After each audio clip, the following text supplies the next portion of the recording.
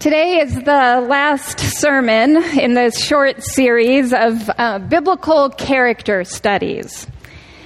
And I can't quite believe this, but we're giving this final round to the devil. Yes, you heard me right.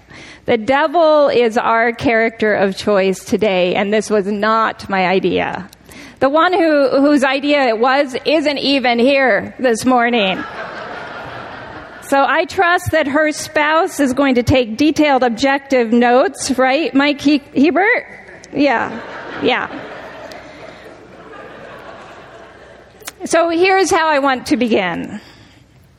2 Halloweens ago, I dressed up as Supreme Court Justice Ruth Bader Ginsburg. I wore a long black graduation robe, big pearl earrings, and a white doily around my neck, and I had this mallet in hand that says, "There's no truth without Ruth." And I left it up here.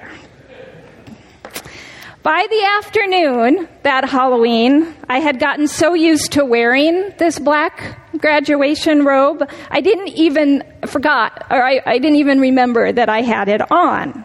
I carried on with my work that day, had appointments out and about.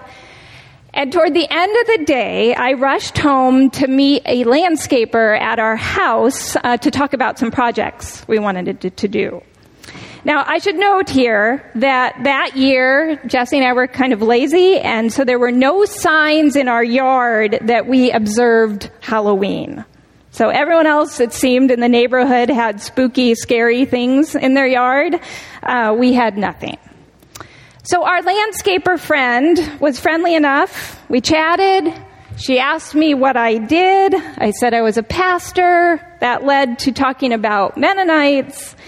Well, she got immediately excited and started into her testimony, which included how Jesus saved her from a world of darkness, and how she detests Halloween because it is, quote, Satan's day to work Satan's powers.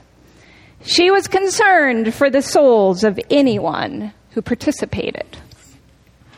Well, she then went on to say that she felt like God had brought us together on this day. Maybe the two of us could work some good against this evil. Now, if you don't believe me, Jesse was witness to this conversation too. It was quite wild.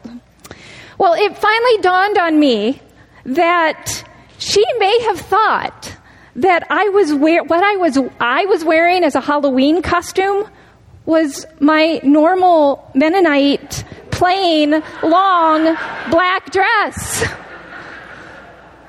with a hand-sewn doily around my neck.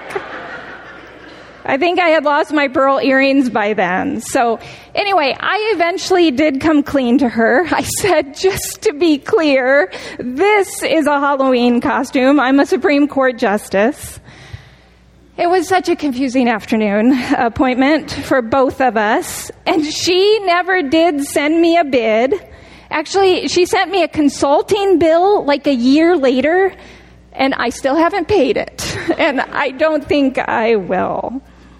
And I share this at the outset, not just for laughs, but because it was an important reminder for me of just how loaded and confusing this subject is for a lot of us. We all have our different religious or non-religious or anti-religious upbringings. We have our different experiences in spirituality. We have different triggers and traumas. And I know at least a few people probably stayed home today because they knew what the sermon was going to be about. So it seems like I owe it to them and to everyone here to acknowledge a few things at the outset. Symbols and concepts of Satan have wreaked so much damage.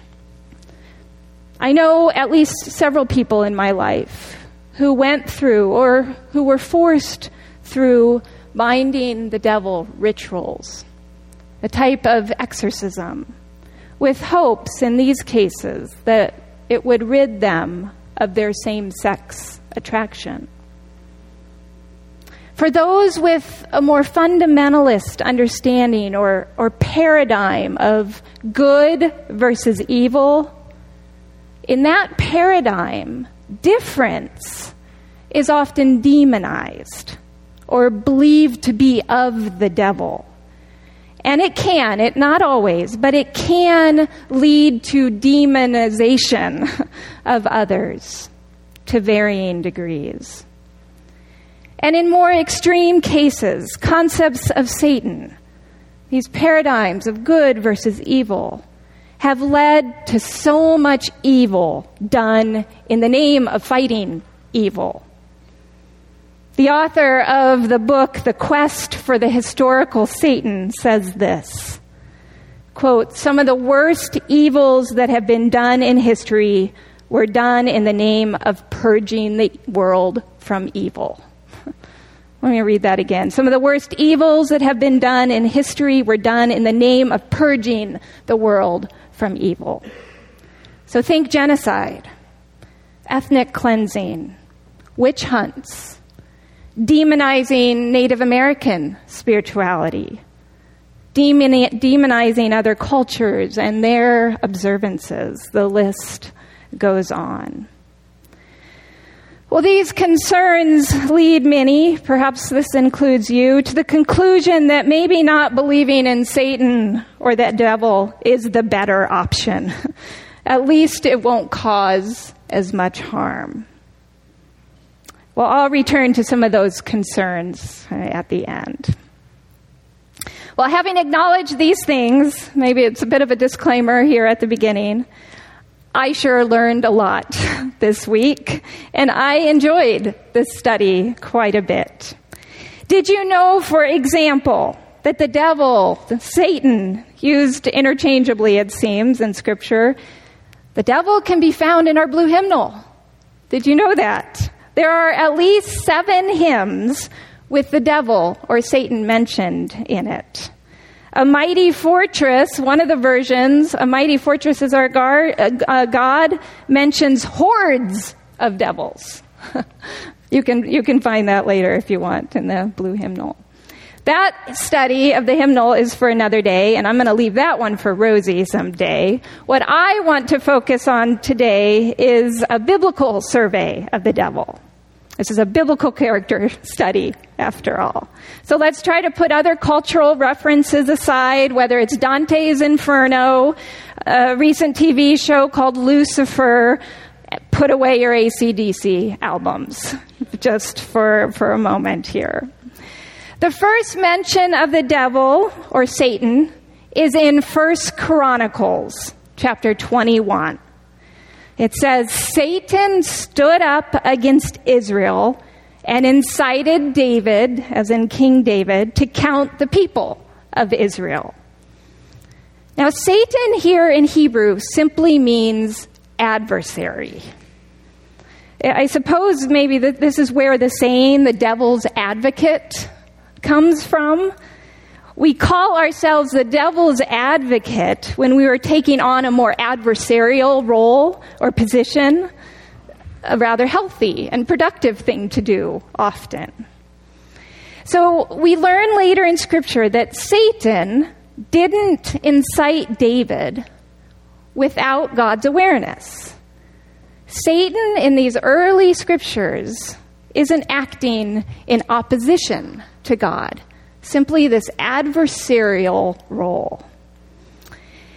In early Israelite thought, the Satan, which is always lowercase, with the always attached to it, the Satan, was believed to be part of God's heavenly realm, part of God's council or team.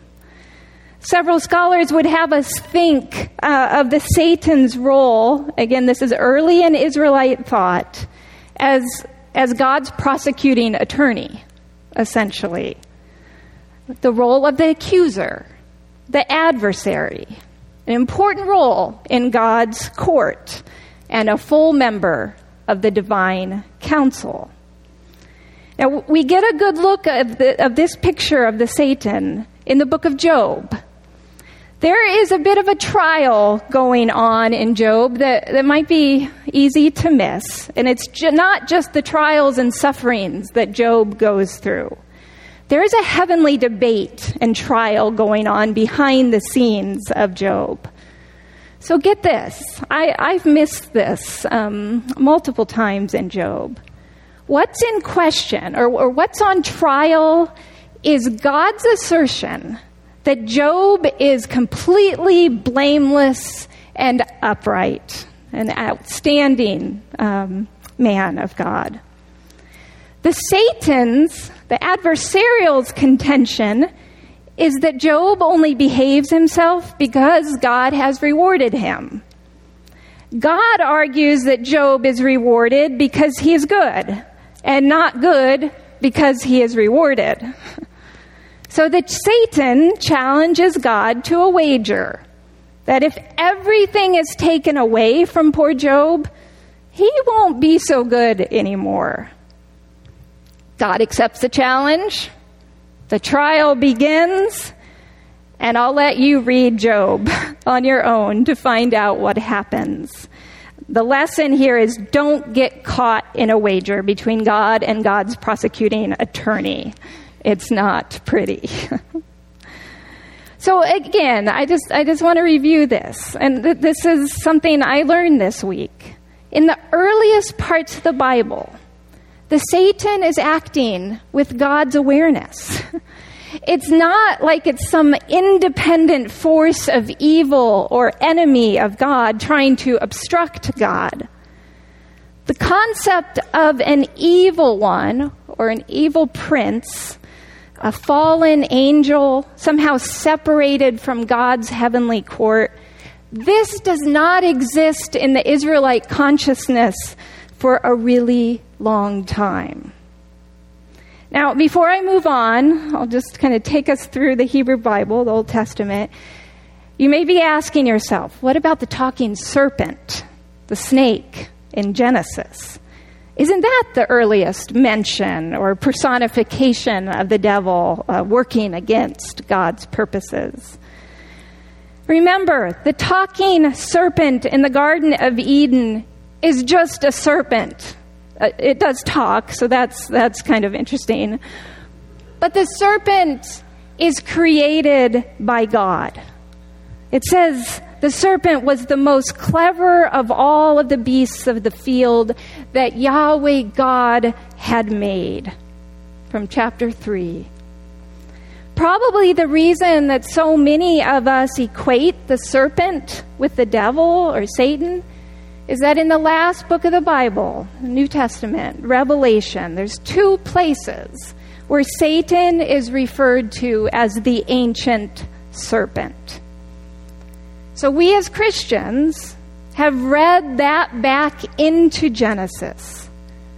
But if you read Genesis as is, the serpent is just a talking serpent made by God. Now, before we move to the New Testament, thoughts on the matter and the many names for Satan given in the New Testament, there are a few other things I want to highlight in the Hebrew Bible. I'll try to keep this moving. So as time marches on for the Israelites, as they continue to evolve as a people and as they experience long stretches of thriving as a people, followed by periods of exile and persecution, their concepts of the devil and Satan, and God for that matter, begins to evolve, begins to shift. New circumstances cause them to ask new questions and formulate new concepts and paradigms about good and evil. So you see in some of the later books of the Bible, the Old Testament, books like Isaiah and Ezekiel, a different picture of Satan seems to emerge or come into view. In these passages, Satan seems to be thought of as, yes, created by God, serving God, but at some point, Satan rebels and God fires Satan. Satan is cast down for rebelling, a fallen angel of sorts. And this, in case you wondered, this fallen angel in Isaiah is given the name Lucifer. But only in the King James Version do you find that name, Lucifer. How art thou fallen from heaven, O Lucifer, son of the morning? How art thou cut down to the ground, which didst weaken the nations? King James Version of Isaiah chapter 14. This is the only translation that uses the name Lucifer to refer to Satan. It comes from the Latin and not Hebrew, and it means light bringer. Very interesting. Now, around this same time, when Isaiah is set, there exists a Canaanite myth about a fallen, evil angel. And I only mention this because what I see in my study is that as the Israelites come into contact with different kingdoms and different empires, as they become more and more entrenched in different cultures, they become more and more exposed to different myths and demonologies and deities. Some scholars say that the biblical writers were especially influenced by Persian ideas, which were much more dualistic in terms of good versus evil paradigms. That might help us understand why in the Hebrew Bible we see a progression from Satan being part of the divine council to Satan becoming the proper name of the devil, this supernatural power now seen to oppose God as this leader of the forces of evil.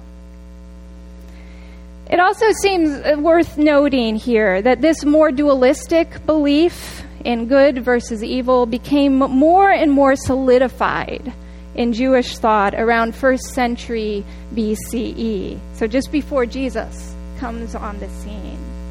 So this period between the later books of the Old Testament and Jesus' birth, more of a cosmic duality comes into focus for many Jews. And by the 1st century CE, so after Jesus is born, more and more believed that Satan was the ruler over the kingdom of darkness. Well, lest this sermon get too tedious and too full of details, the devil is in the details after all, right? Let me just quickly highlight a few things within the New Testament, because there is also a plurality of thought, an evolution of thought that we see, names given to the evil one or these evil forces. In the Gospels, for example, in Matthew 12, there's a name mentioned, Beelzebub, I think maybe is how you pronounce it. This was adopted by some Israelites as a major demon. It's associated with the Canaanite god Baal, so Beelzebub. A few other New Testament references. There is mention of the tempter in Matthew 4. There's mention of a prince of this world in John. Also in John, the evil one is referred to the father of lies. Now moving forward, the Apostle Paul often used language of principalities and powers. Or in Ephesians, there is mention of the ruler of the power and air. Then later in the same, in Paul's letters in 2 Corinthians, there is mention of Belair.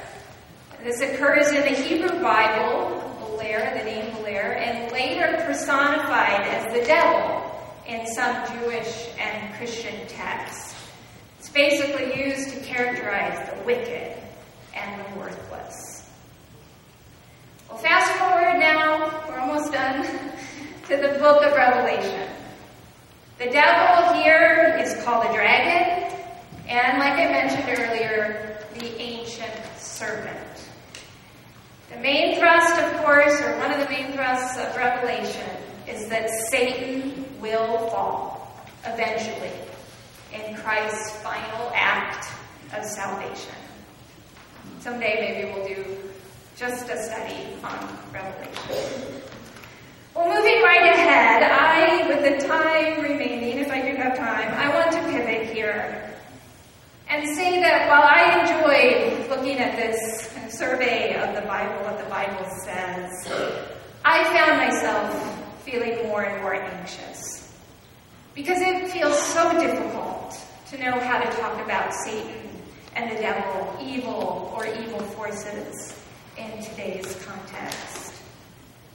We have such a different worldview than the biblical worldviews, shaped and sometimes limited as it was by the science, philosophy, and religious thought of its day.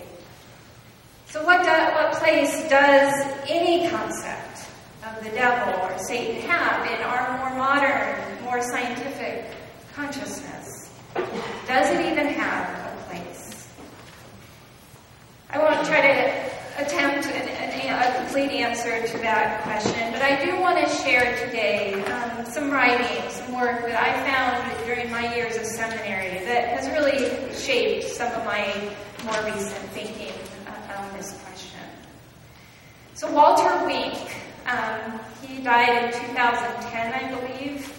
Walter Wink was a pacifist and a New Testament scholar, and he's best known for his Powers trilogy. He has a book called Naming the Powers, the second one is Unmasking the Powers, and the third one is Engaging the Powers. It's all about faithful resistance in a world of domination. And I find him to be so helpful to those of us who identify as Christians, who want to maintain some kind of biblical awareness, but in our postmodern context. So Walter Wink draws on Paul's language. At work in the world are powers and principalities. And Walter Wink advances the idea that these powers and principalities were created good by God, but they are fallen, and therefore they need to be redeemed. Walter Wink often uses the phrase domination systems to talk about these powers and principalities that are operative today. So what he zeroes in on is that these powers and principalities always have both an outward form and an internal energy animating them. And any work that we do today, we must pay attention to both external structures and the spiritual energy animating these domination systems. Whether those domination systems are white supremacy, homophobia, militarism, or maybe we could say materialism. For Walter Wink, these powers and principalities, these domination systems, aren't these separate heavenly forces or just ethereal realities, but they are real systems and organizations that affect our lives today and that have incredible sway on us, often hell-bent on overpowering and dehumanizing. And we are all vulnerable to their sway, all of us. Now, I find Walter Wink so hopeful. He believed that these domination systems can be redeemed if enough of us start caring. Their power can increase or decrease depending on what attention we give it. We can refuse to give these domination systems power. And Walter Wink believed that faith communities are at their best when they are wide awake to these powers and principalities, these destructive powers, and work in concert with others to redeem them. Of course, this takes incredible discipline and study and worship, intention. Well, speaking of churches, I can't preach a sermon about the devil in the Bible without mentioning one other place in Scripture where Satan is mentioned.